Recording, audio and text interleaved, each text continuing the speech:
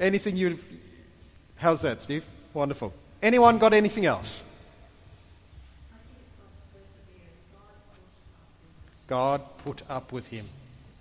But God's used up all of his patience on Abraham. Fortunately not. That's good. Let's read. We're going to skip chapter 21, verses 1 to 7. Suffice to say, we've been going now for years, like over 20 years, where God has called Abraham and said, Abraham, I'm going to bless you. I'm going to make your name great. I'm going to bless those who bless you, curse those who curse you. Through you, all the world is going to be blessed. You're going to have descendants. You're going to have land. And the problem was that Abraham and Sarah were not able to have children. And it's been years and years and years. They tried to figure it out and force God's hand with the whole Ishmael saga, which we heard about a few weeks ago. But it's been ages, and eventually God came when Sarah is well past having kids, and God says, right, next year you're going to have your son Isaac, the one through whom all the promises are going to flow. He is the first link in the chain of God's promises coming through. True. So it's been a long time coming. Chapter 21, verse 1 to 7, we hear about Isaac being born. Sarah, his mother, is very, very, very happy. And she says, God has brought me laughter. All who hear about this will laugh with me. Who would have said to Abraham that Sarah would nurse a baby, yet I've given Abraham a son in his old age. Just to let us know what's happening there, at the end of chapter 21, God goes through, Isaac starts growing up, Ishmael starts teasing Isaac, that's the slave son, Sarah gets angry, and Ishmael and his mother Hagar leave. Seems though for Abraham everything is going okay. Abimelech, the king that he tricked, and who got a bit upset with him, comes and makes a treaty, a covenant with Abraham. And we read at the end of chapter 21, after making their covenant at Beersheba, Abimelech left with Phicol, the commander of the army, his army, and they returned home to the land of the Philistines. And then Abraham planted a tamarisk tree at Beersheba, and there he worshipped the Lord, the eternal God. Can someone from the Thursday Bible study just tell the church what is special about a tamarisk tree? That's Pam's job. It looks pretty much like anything else. It was known as the oak of the Middle East. It's not an oak as we know. It's a great big sturdy thing, but pretty ordinary looking tree. And they were pretty well everywhere. But the outstanding feature that we discovered when we looked at it was it can be almost totally destroyed and just have to merely stick a root in the ground and you can grow again. Wonderful. Okay, so Abraham plants this tamarisk tree, which is really pretty cool because Abraham keeps cutting himself down to the ground and God keeps growing him up again. And there he worshipped the Lord. He worshipped the Lord, the eternal God. And Abraham lived as a foreigner in the Philistine country for a long time. But he's worshipping the eternal God. Everything is going well. And then sometime later, some years later I suspect, God tested Abraham's faith. Abraham, God called. Yes, he replied, here I am. Take your son, your only son, yes, Isaac, whom you love so much, and go to the land of Moriah. Go and sacrifice him as a burnt offering on one of the mountains which I will show you. And the next morning, Abraham got up early, and he saddled his donkey, and he took 2 of his servants with him, along with his son Isaac.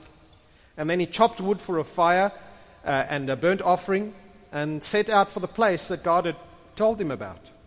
And on the 3rd day of their journey, Abraham looked up and saw the place in the distance. Stay here with the donkey, Abraham told the servants. The boy and I will travel a little further, we will worship there, and then we will come right back. And Abraham placed the wood for the burnt offering on Isaac's shoulders, while he himself carried the fire and the knife. And as the 2 of them walked on together, Isaac turned to Abraham and said, Father? Yes, my son, Abraham replied. We have the fire and the wood, the boy said, but where is the sheep for the burnt offering? God will provide a sheep for the burnt offering, my son, Abraham answered. And they both walked on together.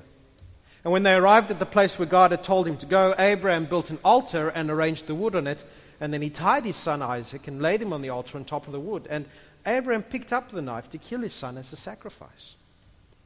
At that moment, the angel of the Lord called to him from heaven, Abram, Abram. Yes, Abram replied, here I am. Don't lay a hand on the boy, the angel said. Do not hurt him in any way, for now I know that you truly fear God. You have not withheld from me even your son, your only son. And then Abraham looked up and saw a ram caught by its horns in a thicket. And so he took the ram, and he sacrificed it as a burnt offering in place of his son. And Abraham named that place Yahweh Yireh, which means the Lord will provide. You might know the German version of that, Jehovah Jireh, which I won't sing for you. To this day, people still use that name as a proverb. On the mountain of the Lord it will be provided. And then the angel of the Lord called again to Abram from heaven. This is what the Lord says. Because you've obeyed me and have not withheld even your son, your only son, I swear by my own name that I will certainly bless you. I will multiply your descendants beyond number, like the stars in the sky and the sand on the seashore. Your descendants will conquer the cities of their enemies, and through your descendants all the nations of the earth will be blessed, all because you have obeyed me. And then they returned to the servants, and they traveled back to Beersheba, where Abraham continued to live. This is one of those Sunday school stories, isn't it? Which is disturbing because it's a story about a father sacrificing his son. Everything prior to this, chapter 21, as I said, seems peachy. Abraham's in this relationship with the eternal God, with the enduring God. Life is good. The promises of God are sure. There have been ups and downs, but it looks like things are coming together. He's settled there. He's got peace with the people of the land. Yes, he's a foreigner, but he's got a son who's growing up, and God's promises are finally true. God is eternal. God is enduring. And yet that same God who gives him such stability is the one who comes and says, Abraham, I'm going to test you. Let's just right at the start be very clear that test is not the same as tempt. God never tempts us. James says that we are tempted when our own evil desires pull us in certain ways. God never tempts us, but God does test, prove. The whole of Abraham's journey with God has revolved around God's promises to Abraham to bless him, make his name great, give him descendants and land, and ultimately to bless all of the nations of the world through him. But all of those promises, as I said, are tied up in Abraham and Sarah having a child. You're not going to be a great nation, the father of a great nation, if you're not even the father of a child. You are certainly not going to bless the whole world through your offspring, through your seed, if you don't have a child. And Isaac has come purely by grace. And now God comes to Abraham and says, Abraham, go and destroy him. And there's a horrible paradox there. How can God's promises come true? Not a paradox, a contradiction. How can God's promises come true if Isaac is to die? And what sort of God would ask a father to kill a son?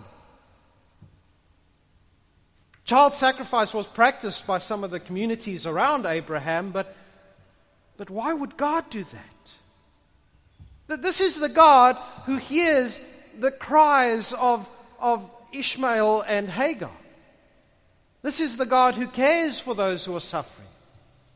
This is the God who hears the outcry later of the slaves in Egypt. This is the God who hangs on the cross and as a thief hangs next to him and says, remember me, says, I will remember you, you'll be with me.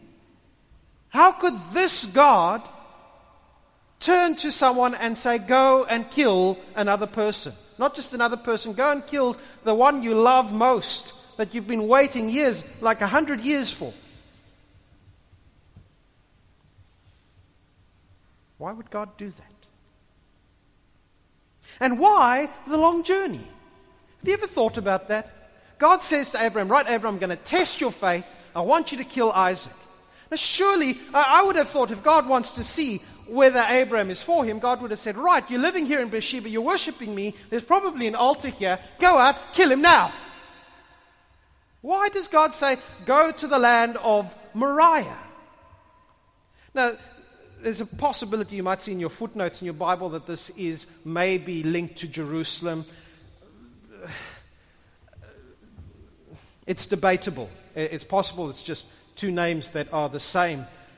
But one of the great Old Testament thinkers is a guy called John Walton, who has given me a lot of great ideas. And what he said here is that the 3 days journey that God sends Abraham on is vital for God's purpose in testing Abraham. See, when Abraham acts in obedience to God, it's not a knee-jerk, instant reaction. And it's not okay, I don't want to do this, God, but I'm going to get it over and done with before I have to think about it kind of reaction. Now, God says, Abraham, I want you to go over there, a long way away. And for 3 days, Abraham has to walk next to his son. For 3 days, Abraham has to think about what God has told him to do.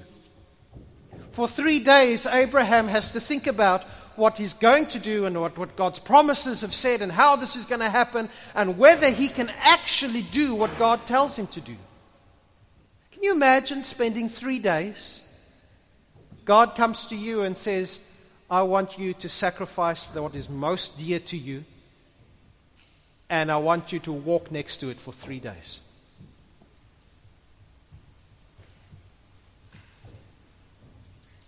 You see, I think one of the reasons why God sends Abraham to Moriah instead of saying, do it now, is because Abraham's long journey transforms what he does from a reaction to God's command to a decision to obey command of God.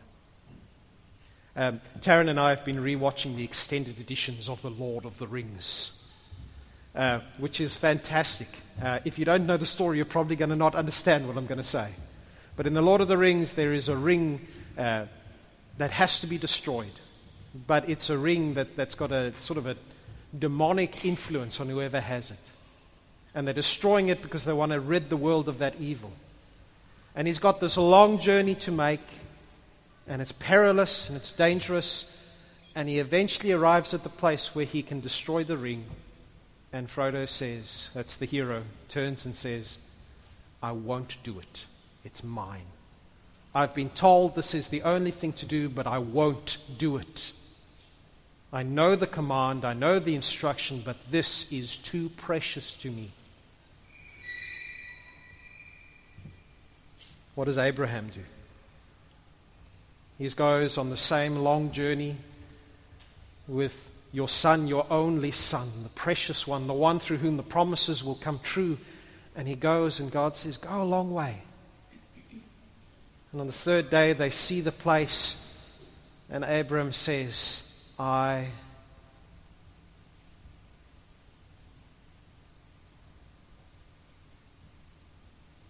he says to the servants, wait here. The two of us will go.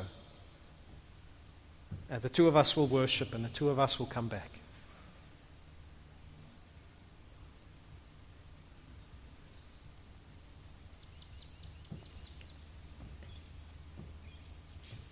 You get some commentators and thinkers who go, oh, he was lying.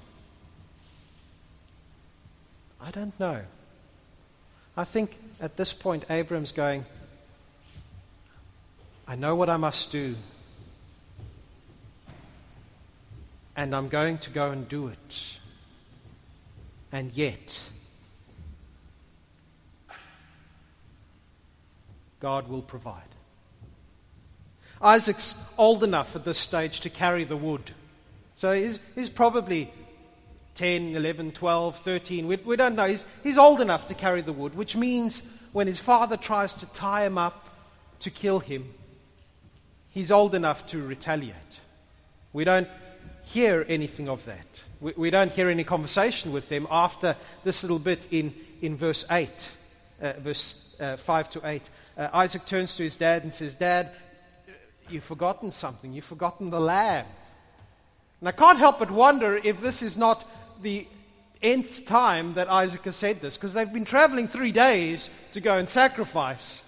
And Isaac is not a stupid lad by any stretch of the imagination, but I'm sure on the first day he would have said, Dad, don't forget the lamb.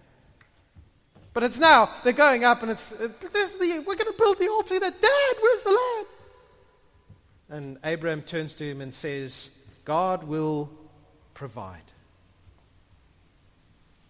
And the word for provide there is the word for see. God will see. God will see to it. God will see to it, Isaac. God will provide the lamb. And already at this point, I can't help but wonder if Abraham is thinking, God will provide a sacrifice for you, Isaac. I'm trusting that God's going to provide a substitute. But even if God didn't provide a substitute, Abraham was setting out to do what God had commanded. As far as he knew, perhaps Isaac was to be the sheep. Abraham didn't know, but he knew that God would see to it. Abraham didn't understand how God could command him to destroy the promise, and yet God would say that the promises are sure. God made an oath. God swore, God made promises. And Abraham says, God, I'm going to leave you to see to reconciling those two things. God will see to reconciling the contradiction. God will provide. And we're not told the emotionally charged details of what happens. They go up there, they build an altar. It would have taken a bit of time. And then we're just told Abraham ties up Isaac and puts him on the altar. I wonder how he did that. How he felt, how he behaved. Did he have tears in his eyes as he did it? It seems like Isaac didn't fight back. We're not told about him fighting back. Maybe he did. We're just not told. Did Abraham go slowly? Was he constantly looking around him to see where the substitute is that God would provide?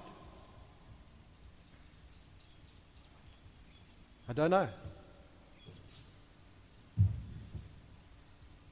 I can only imagine that Abraham would have been going, God, if you're going to act, now's a good time. And yet he trusts God.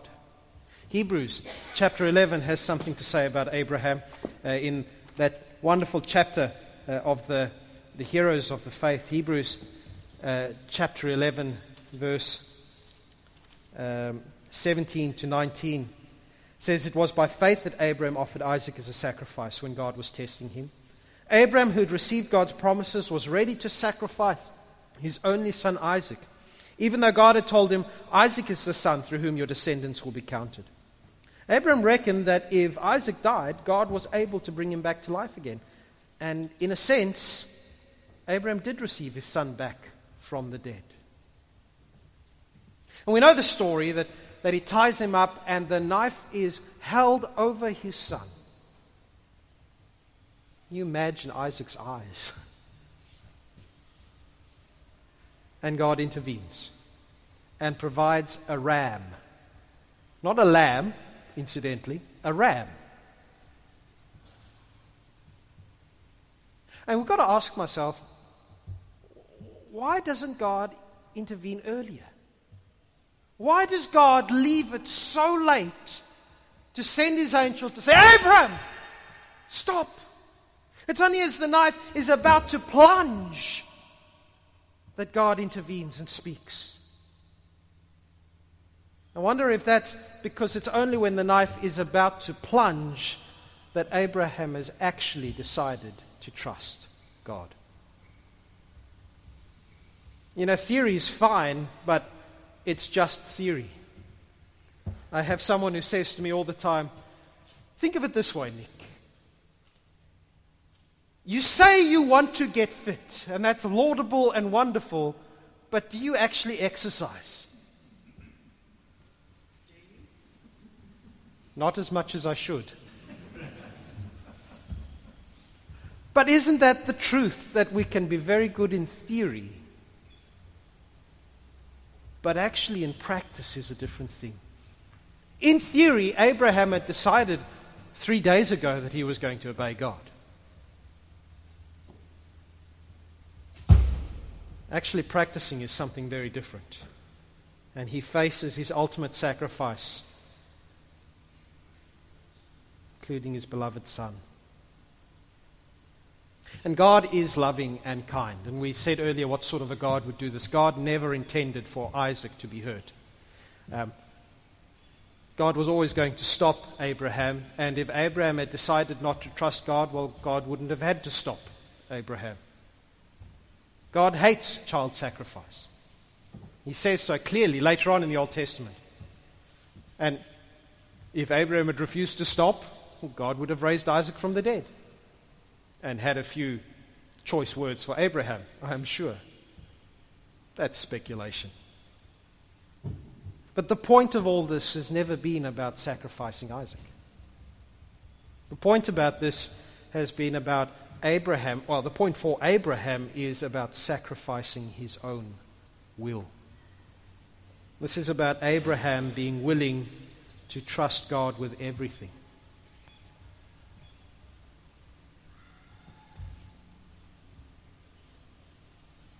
But have a look at Genesis chapter 22, verse 12.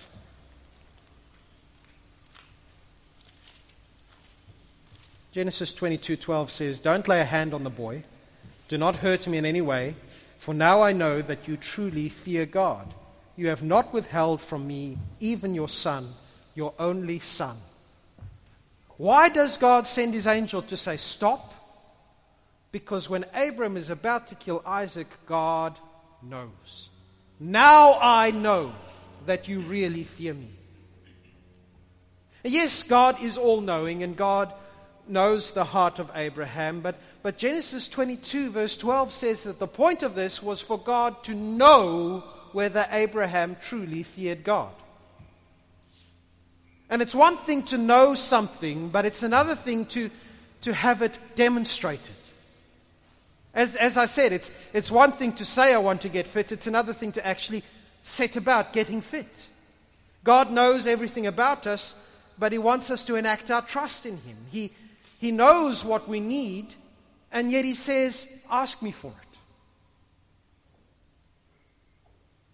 He has already died to save us, and yet He says, turn to me and seek forgiveness. He wants us to trust Him when the chips are down, and He wants us to trust Him when life is rosy. In practice. For example, if you ask my wife whether I love her, she'll say yes. But it's important that I actually show that I love her. God knew in advance that Abraham would fear Him, but Abraham for himself still had to choose to trust God and still had to choose to enact that, to bring it into fruition, into reality for himself. I mean, before this, Abraham has sacrificed for God already. He's sacrificed his security of his home, his family. He left that all in Genesis chapter 12. But at that time, God's promises came along with the sacrifice. God said, leave and I will give you more than you leave. This time, God comes and just says, Abraham, will you do what I ask? Full stop.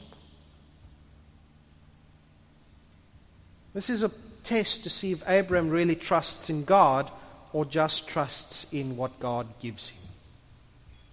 Abraham chose to trust in God, and I'm willing to bet it wasn't an easy choice for him. He knew how good God is, but Isaac was right there. So what has this all got to do with us today? Please don't take away from this that God might ask you to slaughter a child. He won't. That's not the point. But the question of whether we really fear God is as much one for us as it was for Abraham. In Luke chapter 18, verse 18 to 23, Jesus encounters a young man who's very wealthy, and he comes to Jesus, says, Jesus, Rabbi, teacher, what must I do? What must I do? What must I do to inherit eternal life? Luke chapter 18. There it is. Verse 18. Good teacher, what should I do to inherit good life? And Jesus says, why do you call me good? Only God's truly good. But to answer your question, you know the commandments. Don't commit adultery. You must not murder. You must not steal. You must not testify falsely. Honor your father and mother. And the man said, I've obeyed all these commandments since I was young. And then Jesus heard his answer. He said, there's still one thing you haven't done. Sell all your possessions. Give the money to the poor. You will have treasure in heaven. Then come and follow me. And when the man heard this, he became very sad, for he was very rich. This was a good man. This was an upright man. But Jesus turns to him and says, I want you to give up everything that is most precious to you. Give it away and follow me. And in that culture, if you were well off, if you were a wealthy man, God obviously blessed you, and God was in your favor, or you were in God's favor. And Jesus says, I want you to give it all up. Do you want God more than the things that God has given you? It's a good question for us. Would I trust God, live for Him, just for the sake of Him and for no other reward? Yes, there is great benefit to knowing God, to knowing Jesus. But it is so easy for us and so tempting for us to be just about siphoning off the benefits of knowing God without actually having to trust Him. God comes and says, I want you to trust me completely. Faith is matured through testing, and testing, brothers and sisters, is horrible from our experience. I think anyone who has experienced it will agree. It's not usually a pleasant experience. Hebrews says in chapter 12, verse 6, that God disciplines those that He loves. I think He also tests those that He loves. And for faith to be shown to be real, you actually have to choose to trust, to put it into action. James says faith without works is dead. That's James chapter 2, verse 17. You know, we sang a couple of songs. The last two we sang just before here. And we spoke about this a bit at music group. Heaven, your presence is heaven to me. Beautiful words. And I love you more than life. We sing that. But do we really mean that? I know that I often fail that test. Far too often. There are things that I am loath to give up for God. Some good, some evil. I love you more than life, God, with a different tune. But don't ask me to give up my job. I love you more than life, God, but my pension's so small, I can't do anything else. I love you more than life, God, but my children are so precious to me, and they're doing something you think isn't right. So maybe, but out of this, God, I love you more than life, God, except. I love you more than life, God, except I don't. Except I actually want to do this instead. For Abraham, it would have been so easy for him to say, I love you more than life, God, except I'm not going to sacrifice my son. I love you more than life, God, except I actually want to do that.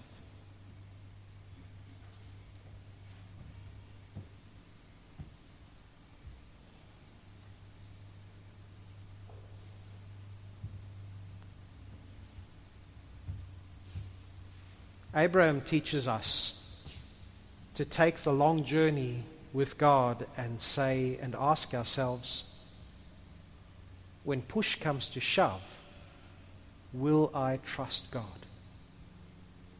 Is God worth it? Is God worth giving up everything for?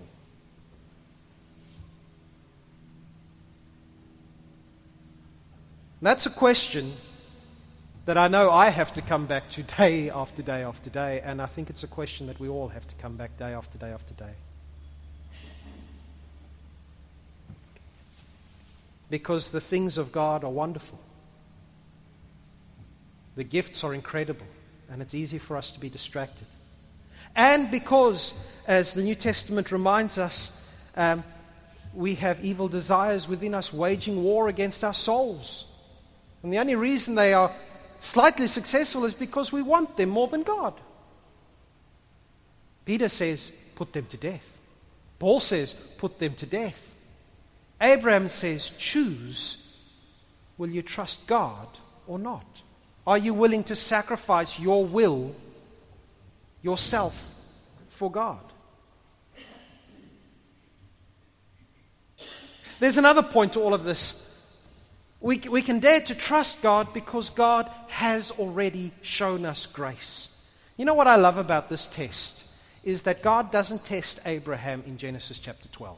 Genesis chapter 12, where God says, come Abraham, I'm going to take you, I'm going to bless you, I'm going to make your name great. Right, let's see if you're up for the task. If anything, Abraham proves he's not up for the task, time and time again. But in Abraham's life, in Genesis chapter 12, the very first thing that God does to him is show him grace and mercy, undeserved kindness. And then in Genesis chapter 13, grace and mercy, undeserved kindness. And then in Genesis chapter 14, grace and mercy, undeserved kindness. You never guess what happens in Genesis 15. Grace and mercy, undeserved kindness. Chapter 16 is a bit different. Grace and mercy, undeserved kindness. 17, grace and mercy, undeserved kindness. 18, grace and mercy, undeserved kindness.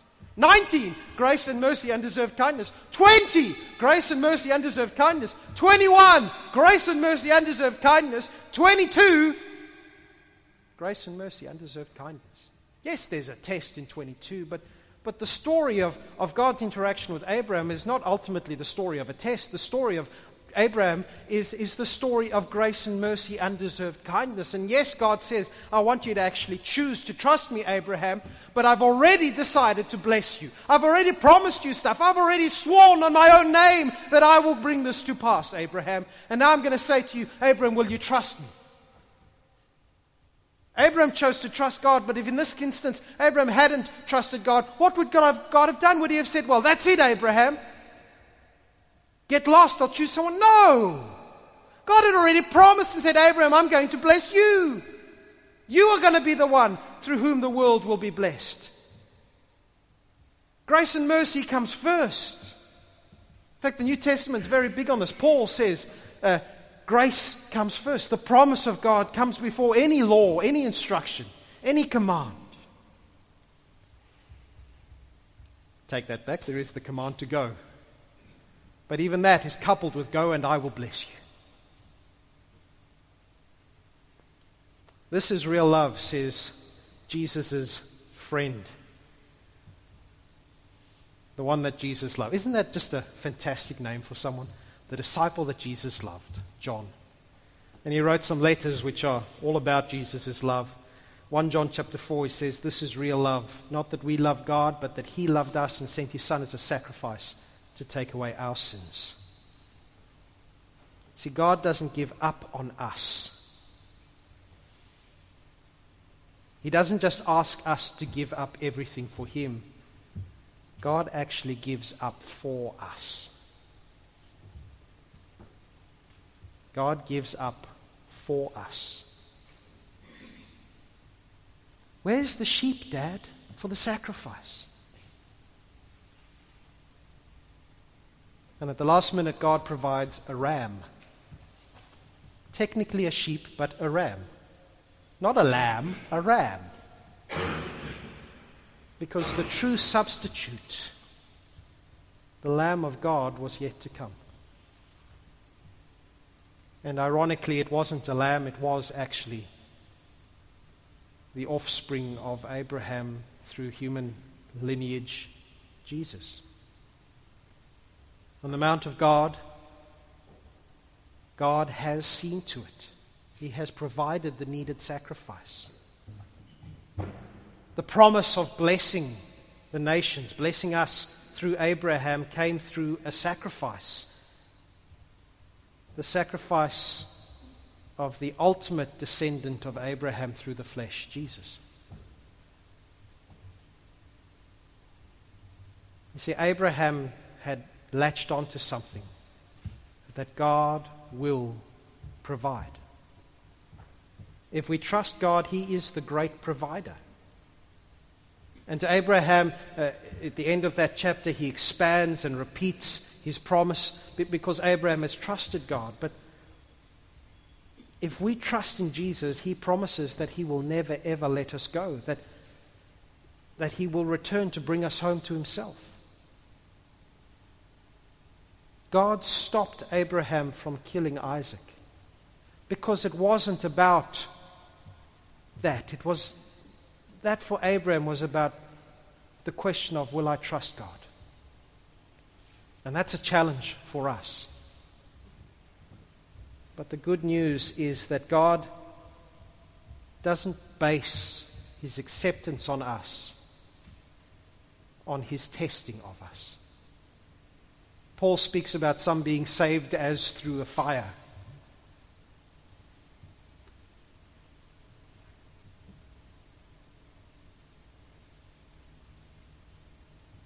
How did Abraham feel as he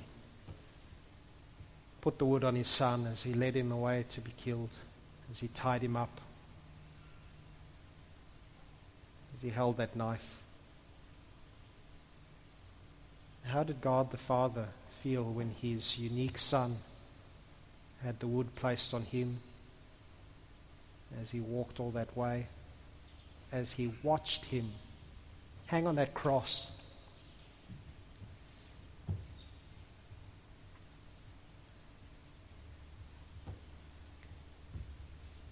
God said, I want to see if you'll give up everything for me.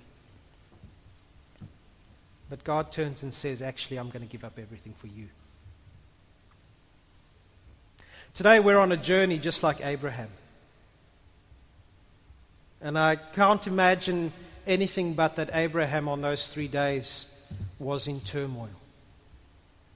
At times thinking, what am I doing? I can't do this. At times thinking, but I will trust God. Vacillating between giving everything to God and holding back, wanting control. If there is one thing that Abraham's experience teaches us, it's this, that God will provide. If He's made promises, and He has, He made promises to Abraham, He made promises to us that He will save us, not depending on us, but just on Him, then He's worth it. Abram says, God is worth it. Abram says, let us trust God. Let us trust God. Even if it seems like God is asking too much. Let us trust God, because in that mathematics, God has already given up too much. Except it's not too much. It is. It's overabundantly sufficient. Brothers and sisters, we will keep on singing, I love you more than life. We will keep on singing, your presence is heaven to me. As we journey on to the time that Jesus returns, may those words and those choices become clearer and more solid, so that we too, when the end comes and we're standing and Jesus comes, God will look and say, now I know that you really love me. Notice God doesn't say to Abraham, now I know that I really love you. He says, now I know that you really love me. You see, this is love. Not that we love God, but that He loved us and gave His Son as a sacrifice for us. Anna Marie.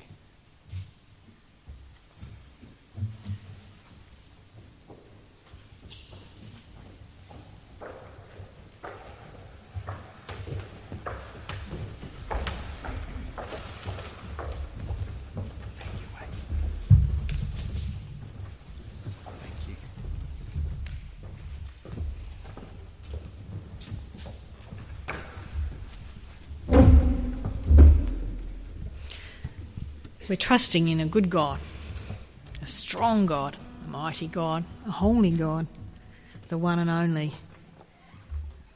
Let's just glorify Him.